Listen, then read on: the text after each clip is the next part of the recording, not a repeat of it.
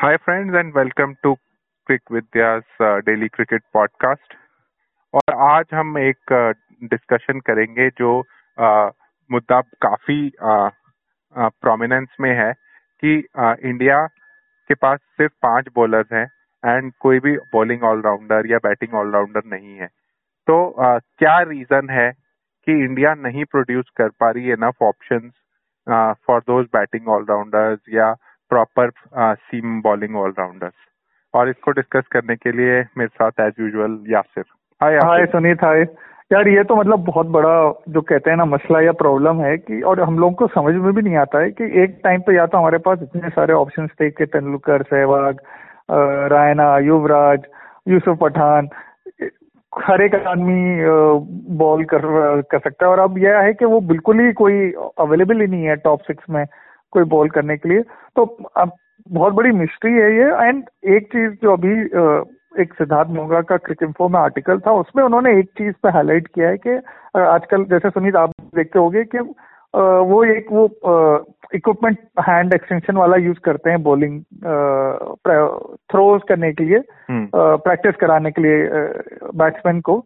तो वो ये कह रहे थे पहले सालों में ये होता था कि बॉलर्स ही बॉल करते थे एंड उसमें क्योंकि ऑब्वियसली सिर्फ फ्रंटलाइन बॉलर्स कंटिन्यूसली बॉल नहीं कर सकते, तो जो बैट्समैन थे वो भी दूसरे बैट्समैन को प्रैक्टिस करने के लिए वो पार्ट टाइम बॉलिंग करते थे। तो वहां पे उनके पार्ट टाइम बॉलिंग डेवलप होती थी या प्रैक्टिस में आती थी। लेकिन क्योंकि आप थ्रो करने के स्पेशलिस्ट हैं, तो बैट्समैन जो है वो सिर्फ बैटिंग करते हैं और थ्रो डाउन वाले स्पेशलिस्ट थ्रो डाउन उनको देते हैं, तो वो कुछ और नहीं करते। तो एक ये थ्योरी है जो सिद्धार्थ मोंगा की है कि शायद ये एक वजह है कि हमारे पास पार्ट टाइम बॉलर्स नहीं आ रहे। हाँ, आई थिंक काफी अच्छी ऑब्जर्वेशन है ये, और ये सही में रीजन हो सकता है, one of the big reason. But एक दो और थ्योरीज भी मेरे दिमाग में आती हैं कि ऐसा क्यों हो रहा है। एक तो कि बिकॉज अब ये T20 गेम आ गया है और जहाँ पे पैसा भी ज्यादा है और अमाउंट ऑफ क्रिकेट भी हर बंदे के लिए बढ़ता जा रहा है। तो अपने करियर की लॉन्जिविटी देखने के लिए आई थिंक बैट्समैन ये ट्राई करते हैं कि हम बॉलिंग करेंगे तो उसकी वजह से हमारी बॉडी पे लोड भी पड़ेगा। प्लस जैसे हार्दिक पांड्या अभी इंजर्ड हो गए, तो उस टाइप की चीजें अवॉइड करने के लिए आई थिंक वो बॉलिंग करते ही नहीं है। करेक्ट। तो एक रीजन ये है। और दूसरा जो एक थ्योरी मेरे को समझ आती है वो ये है कि इंडिया में लोअर लेवल पे और जब हम खेलना शुरू करते हैं क्लब लेवल पे भी, तो इतना नंबर ऑफ प्लेयर्स इतने ज्यादा होते हैं कि आपको वहां पे दोनों चीजें कर पाना, प्रैक्टिस में या सीखने में, या कोच आपको दो चीजों पे आप पे फोकस करे, वो नहीं हो पाता। तो आपको उस पॉइंट पे में भी एक चीज चूज करनी पड़ती है कि हाँ नेट प्रैक्टिस आज है तो अब मैं पहले बैटिंग करूंगा और उसके बाद बॉलिंग भी करूंगा, मुझे उतनी अपॉर्चुनिटी नहीं मिलेगी क्योंकि बॉलिंग करने के लिए भी 50 लोग आए हुए हैं। करेक्ट। तो ये बहुत वैलिड ऑब्जर्वेशन है सुनीत कि ये एक अच्छा थ्योरी आप हाइपोथेसिस कह सकते हैं कि ये एक रीजन है जिसकी वजह से हमें नहीं मिल रहा, क्योंकि हम और टीम्स को देखते हैं तो सबके पास ऐसे ऑप्शंस रहते हैं। सो पता नहीं मतलब, और ये बहुत बड़ी प्रॉब्लम है इंडियन क्रिकेट के लिए करंटली।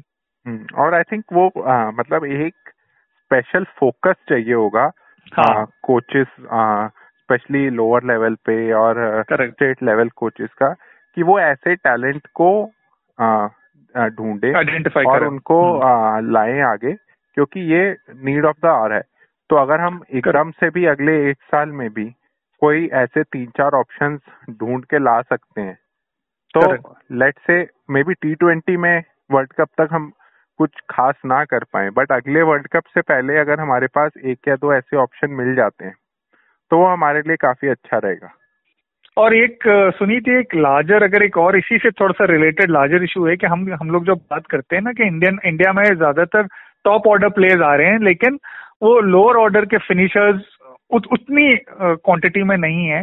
वो एक और अगर आप स्ट्रक्चर देखें जैसे होता है सिलेक्शन का, तो उसमें क्या हो रहा है कि जो डोमेस्टिक परफॉर्मेंसेज में जो टॉप ऑर्डर प्लेयर हैं वो ज्यादा अपॉर्चुनिटी मिलती है, जो बेटर बैट्समैन है वो टॉप ऑर्डर में जाते हैं और वो ज्यादा रन करते हैं और वो वही फिर सेलेक्ट भी होते हैं। तो वो पूरे सिलेक्शन प्रोसेस में आपको आ ही चाहिए कि आपको लगे कि कौन ऐसा है जो कि फिनिशर का रोल अच्छा कर सकता है, कि मे बी वो स्कोर्स देखने में इतने बड़े ना हो लेकिन वो उसमें टेम्परामेंट है और एबिलिटी है। एंड सिमिलरली वो आपको सेलेक्टर्स को जूनियर लेवल से ही डेवलप करना पड़ेगा कि ऑलराउंड एबिलिटी होनी चाहिए। एंड सुनी, जैसे हम लोग नॉर्मली भी बात करते हैं कि कोई यंगस्टर है 18-19 साल का, उसको पता है कि अगर उसमें वो थोड़ा बॉलिंग ऑप्शन भी रखे या थोड़ा दूसरी स्किल रखे अपने पास, बॉलिंग है तो बैटिंग, बैटिंग है तो बॉलिंग, तो उसकी इंडियन टीम में आने की अपॉर्चुनिटी उतनी टाइम बढ़ जाएगी कंपेयर टू समबडी एल्स जो सिर्फ यूनिडायमेंशनल प्लेयर है। बट एक और बात है कि मतलब अगर मैं सोचूं, क्योंकि जो मैंने बोला कि हाँ आप तीनों फॉर्मेट चल रहे हैं, और तो आई थिंक बैट्समैन को भी अब अपनी गेम पे और ज्यादा फोकस करना पड़ रहा है कि हाँ T20 भी खेलना है, उसके लिए एक तरह का गेम चाहिए, वनडे में एक अलग तरह का गेम, टेस्ट में एक अलग तरह का गेम है। तो पहले T20 नहीं होता था और वनडे भी उतना फास्ट नहीं खेला जाता था। तो उसमें क्या है कि प्लेयर्स को ऐसे वो नहीं करना पड़ता। अब आप देखें तो बटलर और ऐसे प्लेयर जो हैं वो काफी घंटों तक नेट्स इसी चीज का करते रहते हैं कि यॉर्कर पे छक्का कैसे मारना है। ये बहुत वैलिड ऑब्जर्वेशन है, करेक्ट। तो बहुत बिल्कुल आप सही कह रहे हो कि इतना स्किल सेट अब थोड़ी अलग हो रही हैं अब डिफरेंट फॉर्मेट्स की, कि उन्हीं के लिए आपको इनफ टाइम शायद ना मिले, तो आप बॉलिंग पे कहाँ ध्यान दे पाएंगे, कहाँ तो अपने सेकंड स्किल पे कहाँ ध्यान देंगे। बट हाँ, ये कॉन्शियस एफर्ट करना पड़ेगा राइट डोमेस्टिक लेवल से कि वो इस पे फोकस करें। बट आपका एक वो पॉइंट काफी अच्छा था कि इंडिया में जो सेलेक्टर्स हैं वो रोल डिफाइन करके उनके लिए प्लेयर नहीं ढूंढ रहे। वो ये कर रहे हैं कि हाँ जी ये प्लेयर्स अच्छा खेल रहे हैं, अब इनको हम जो हमारे पास डिफरेंट पोजीशंस हैं उनमें स्लॉट कर सकते हैं या नहीं। आप वो नहीं कर रहे कि हाँ जी मुझे एक फिनिशर चाहिए, अब let me find a finisher. तो वो जैसे होता है ना कि जैसे ये क्रिकवेज और ESPN में भी अब होता है कि एक इम्पैक्ट स्कोर आता है। करेक्ट। तो हम अभी तक हमारे सिलेक्टर्स भी total number of run, centuries या एवरेजेस देख रहे हैं, जबकि हमें अब ये देखना शुरू करना पड़ेगा कि क्या ये प्लेयर इस नंबर पे आके या इस रोल में इम्पैक्ट कर पा रहा है या फिर मतलब आपको रिजल्ट दे पा रहा है in terms of victory.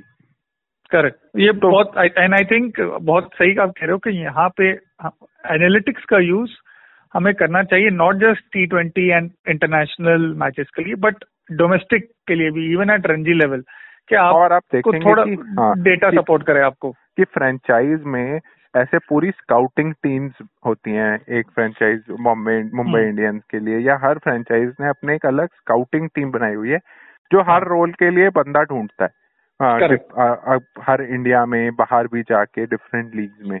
But अगर आप BCCI को देखेंगे तो वहां पे वो 4 या 5 लोग जो पुराने क्रिकेटर्स हैं वो बैठ के सिर्फ जो परफॉर्मेंसेस के चार्ट्स होते हैं या जो भी वो सब चीजें होती है उन्हीं को देखते हैं मेरे हिसाब से अभी तक। पता नहीं, आई डोंट नो, मैं थोड़ा सा डिफर करूंगा इसमें। हो सकता है कि नहीं, आई थिंक स्काउट्स यूज होते हैं, बट हाँ मुझे लगता नहीं कि इतना साइंटिफिक और एग्जॉस्टिव प्रोसेस है जैसे कि ये जो लीग्स कर रही हैं या स्पेशली जैसे मुंबई इंडियन कर रही है। बट अगर स्काउट्स हैं भी तो ऐसा नहीं है कि वो कहेंगे कि बस ये प्लेयर अच्छा है इसको ले आओ।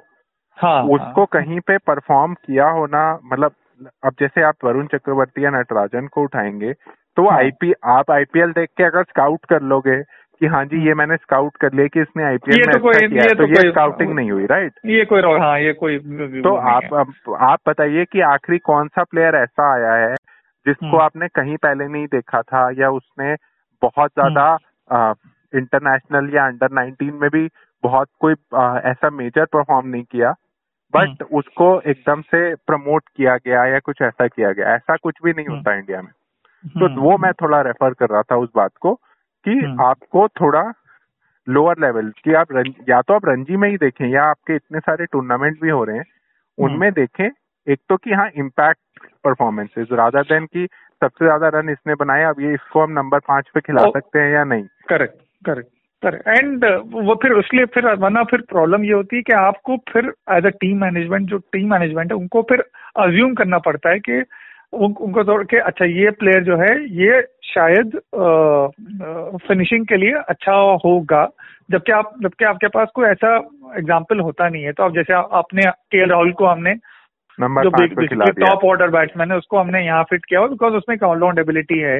या हम लोग सोचते हैं कि ऋषभ पंत है कि उनमें पावर है, उनमें एक्चुअली वो है एट्रीब्यूट जो एक फिनिशर के होने चाहिए कि पावर है, एक्सप्लोसिव है, वो मार सकते हैं। तो वो फिर आपको ऐसे डेवलप करना पड़ेगा।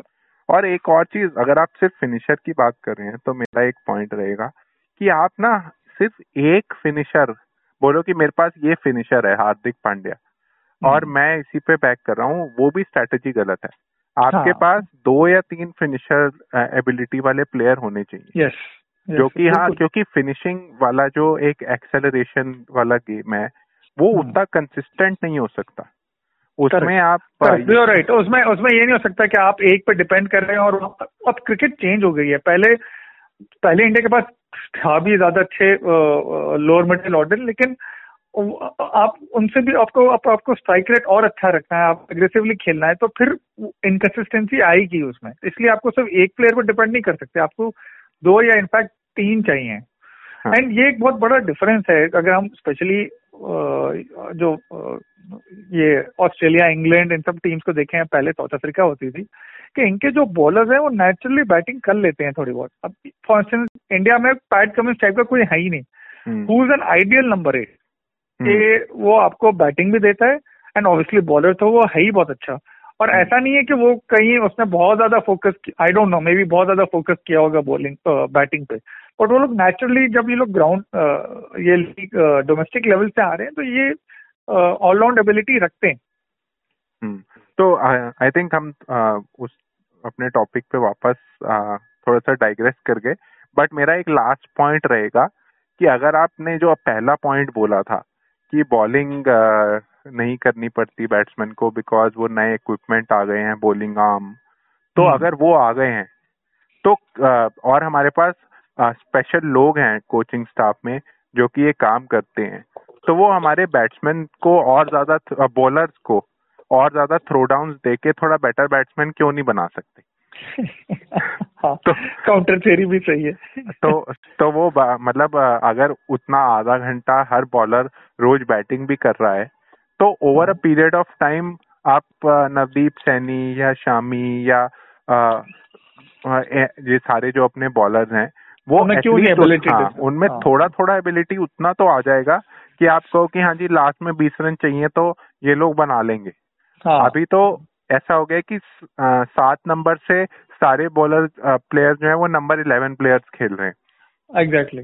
तो वो नहीं होना चाहिए। आई थिंक थोड़ा कोचिंग स्टाइल में, थोड़ा स्काउटिंग में और थोड़ा ये कि हाँ जी डिफरेंट रोल्स के लिए स्पेसिफिक प्लेयर्स देखना, वो 2-3 चीजें इंडिया को करनी पड़ेंगी अगर उनको ये इस टाइप के प्लेयर अपनी टीम में लाने हैं। हाँ, ये तो इनको डेवलप करना पड़ेगा। एंड कल तो माइकल वॉन ने बहुत वैसा बोल दिया था कि इंडिया नेक्स्ट वर्ल्ड कप नहीं जीत सकता जब तक ये ऑलराउंड एबिलिटी नहीं रखेंगे अपनी टीम में। हाँ, तो I think next world cup में अभी कुछ साल हैं एंड आई थिंक हमारे पास इनफ टाइम है कि अगर हम अपना अप्रोच थोड़ा सा चेंज करें और ये 2 या 3 ऑलराउंडर्स को चांस देके अपनी टीम का स्ट्रक्चर को थोड़ा सा चेंज करने का ट्राई करें, रादर देन सेइंग कि बस हार्दिक पांड्या थोड़े टाइम में फिट हो जाएंगे तो वो हमारे 6th बॉलर आ गए और अब हमारा उसके बाद काम ठीक हो जाएगा। करेक्ट। तो वो अप्रोच की बजाय हमें आई थिंक और लोगों को ढूंढना पड़ेगा और ताकि हम, और आपने ये भी मतलब अब टाइम हो गया है बट लास्ट पॉइंट मैं बोलना चाहूंगा कि जब हमारे पास कोई छठा बॉलर होता भी है तो एक जो हम गलती हमेशा करते हैं कि अगर हमारे 5 बॉलर अच्छा कर रहे हैं तो हम पूरा मैच निकाल देते हैं और उसको एक भी ओवर नहीं देते। तो वो भी एक आई थिंक थोड़ा अप्रोच गलत होता है कि अगर आपका कोई बॉलर है जो बॉलिंग कर सकता है जैसे विजय शंकर थे तो आप उसको बीच में 2-3 ओवर तो करा ही लो, तो उससे एक और एडवांटेज मिल जाता है कि लास्ट में अगर एकदम से आपके बॉलर्स रन देना शुरू कर देते हैं तो आपके पास एक आध फ्रंट लाइन बॉलर का बैकअप ऑप्शन रहता है कि हाँ इसने अभी इसके 1-2 ओवर बचे हुए हैं। करेक्ट, आई एग्री, बिल्कुल बिल्कुल। और करना ही पड़ेगा इनको, अगर इनको अपना ऑलराउंड एबिलिटी गेम रखना है, जो कि अब नीड ऑफ द आवर है।